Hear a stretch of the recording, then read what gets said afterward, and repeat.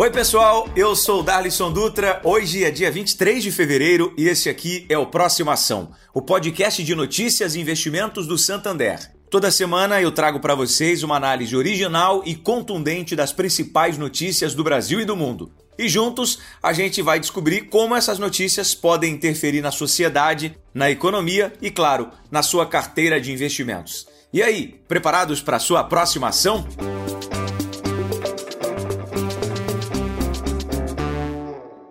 A indústria brasileira voltou a crescer em 2021 depois de 2 anos de retração. A alta foi de 3,9% na comparação com o ano anterior.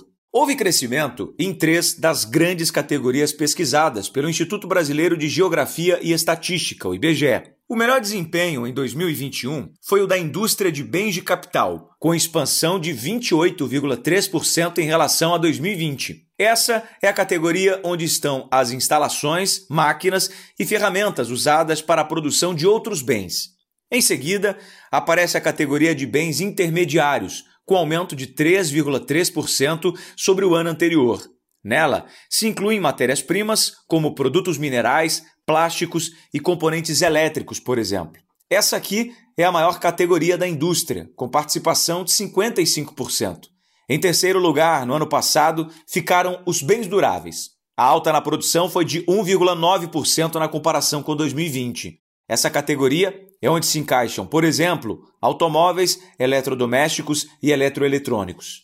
A única categoria com retração foi a de bens semiduráveis e não duráveis, onde temos roupas, calçados, alimentos, entre outros. A queda, no caso, foi de 0,5% em relação a 2020. Já o mês de dezembro foi particularmente favorável à indústria. A taxa de crescimento em relação ao mês anterior foi de 2,9% maior desde julho de 2020. Foi registrada uma expansão nas 4 grandes categorias do setor. Das 26 atividades da indústria, 20 tiveram expansão. Mas analistas afirmam que ainda é cedo para falar em uma recuperação mais consistente do setor. A visão geral é a de que o crescimento alcançado pela indústria em 2021 dificilmente se repetirá em 2022. Isso porque, apesar do salto positivo, o desempenho do setor foi bastante imprevisível no ano passado. Tirando dezembro, o último mês em que houve crescimento sobre o mês anterior foi maio, ou seja, a maior parte dos resultados positivos aconteceu no primeiro semestre do ano.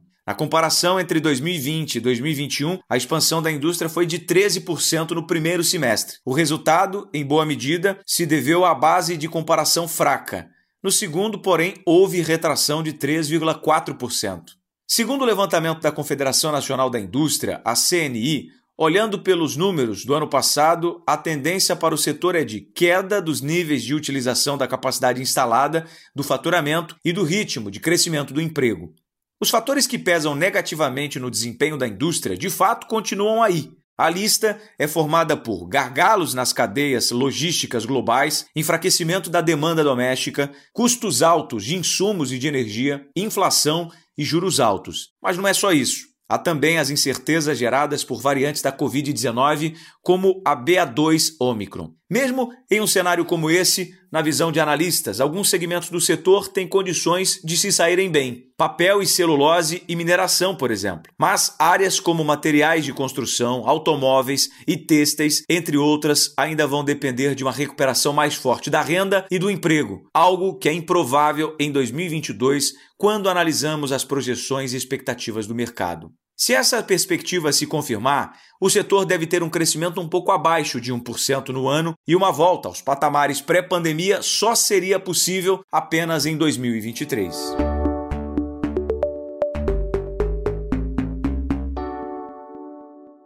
Bom, e para nos ajudar a entender o impacto dessa movimentação no mercado financeiro, eu trago aqui a Sandra Gouveia, que é superintendente da Santander Corretora. Sandra, seja mais uma vez muito bem-vinda ao Próxima Ação. Olá, muito obrigada, muito bom estar aqui com você novamente. Legal, Sandra. Bom, a pergunta que os nossos ouvintes podem estar fazendo agora é a seguinte, né? O que o ritmo de crescimento mais lento no setor industrial deve significar para os investidores de modo geral em 2022? São menos opções na bolsa ou, na sua visão, o contrário disso, oportunidade de comprar ações com bons fundamentos, porém desvalorizadas? Darlisson, o ritmo de crescimento mais lento no setor industrial, seja pelo aumento dos custos de produção ou pela falta de insumos, pode significar uma pressão para as empresas do setor. Mas é importante lembrar que o setor industrial, principalmente as empresas ligadas ao setor automotivo, elas ainda são pouco representativas na B3.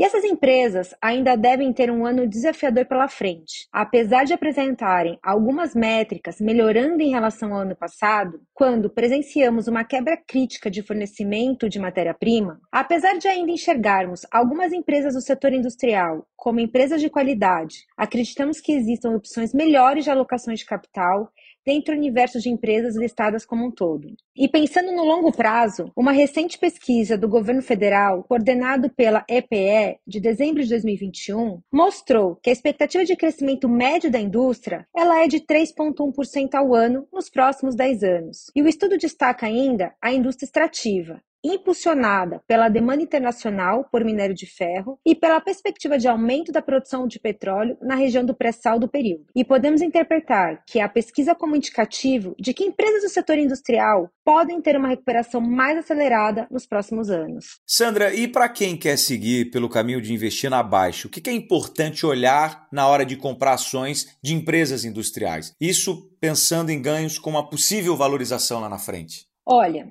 em primeiro lugar, é importante observar o portfólio das empresas e sua diversificação geográfica. Assim, é possível entender se a empresa está exposta a um mercado de crescimento ou uma região em expansão.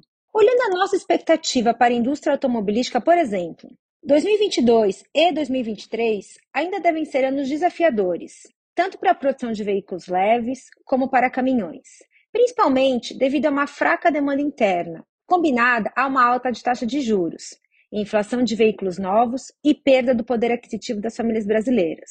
Mas, por outro lado, empresas com exposições ao exterior, principalmente a NAFTA e Europa, provavelmente se beneficiarão de uma recuperação mais rápida nos volumes exportados, se comparadas às vendas no Brasil, devido a maiores estímulos econômicos, menores incertezas políticas e forte demanda reprimida. E por conta da natureza cíclica da maioria das empresas industriais, os investidores precisam analisar alguns aspectos importantes para cada empresa, como o componente de valor agregado em uma cadeia de suprimento, o nível de exportação, o perfil do contrato de fornecimento do seu produto com o cliente, a diversificação de receita entre regiões, além da margem EBITDA sustentável do negócio. Sandra, na sua opinião, é interessante buscar entre as ações hoje em baixa papéis de bons pagadores de dividendos para se ter uma carteira independente do sobe e desce da bolsa? E como escolher esses papéis? Vamos lá. Analisar apenas o dividend yield das empresas, Darlison, é olhar somente para uma foto. E uma foto, ela não nos traz tudo sobre uma empresa.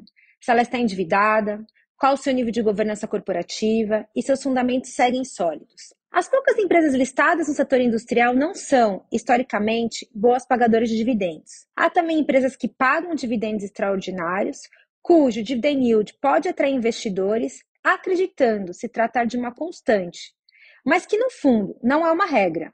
Boas pagadoras de dividendos são tradicionalmente empresas já consolidadas, que destinam uma parcela menor do seu lucro líquido para novos projetos. Como exemplo, citamos empresas do setor elétrico, de telecomunicações, de serviços financeiros. Mas a dica é se atentar a vários aspectos da empresa, como a qualidade da gestão, histórico de resultados, entre outros, e não apenas para um indicador isoladamente como dividend yield. E quais outros tipos de ativos podem ser afetados por essa recuperação um pouco mais lenta da indústria nesse 2022, Sandra? Muito bom. Aqui, uma visão micro.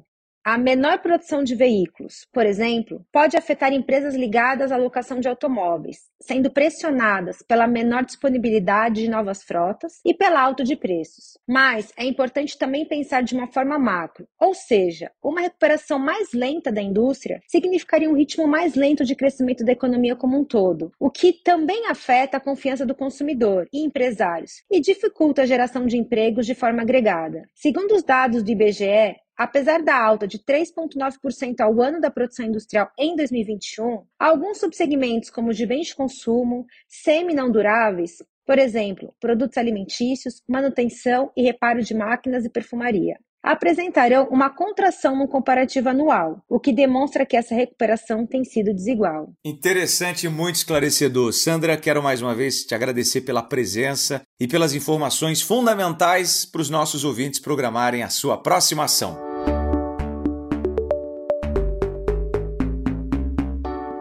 E acompanhe também. A intenção de consumo das famílias alcançou em fevereiro o patamar mais alto em quase um ano. O indicador, medido pela Confederação Nacional do Comércio, subiu 0,4%. O IBGE anunciou que projeta para 2022 um novo ano de safra recorde. O aumento esperado é de 7,4% sobre 2021. O retorno com dividendos dos fundos imobiliários está no patamar mais alto dos últimos 5 anos. A alta acumulada em 12 meses até fevereiro é de 8,8%.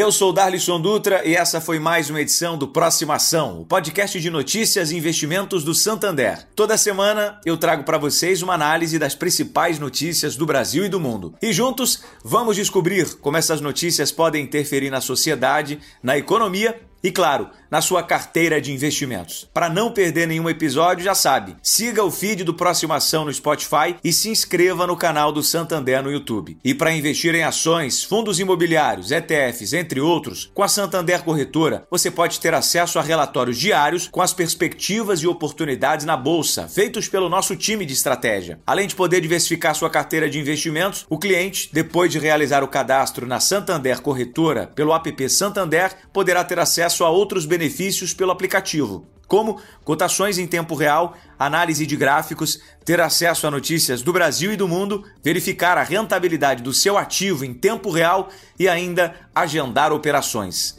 Conheça alguns dos produtos disponíveis. Algo mais, ações, fundos imobiliários, ETFs, BDRs e Tesouro Direto. Um abraço e até semana que vem.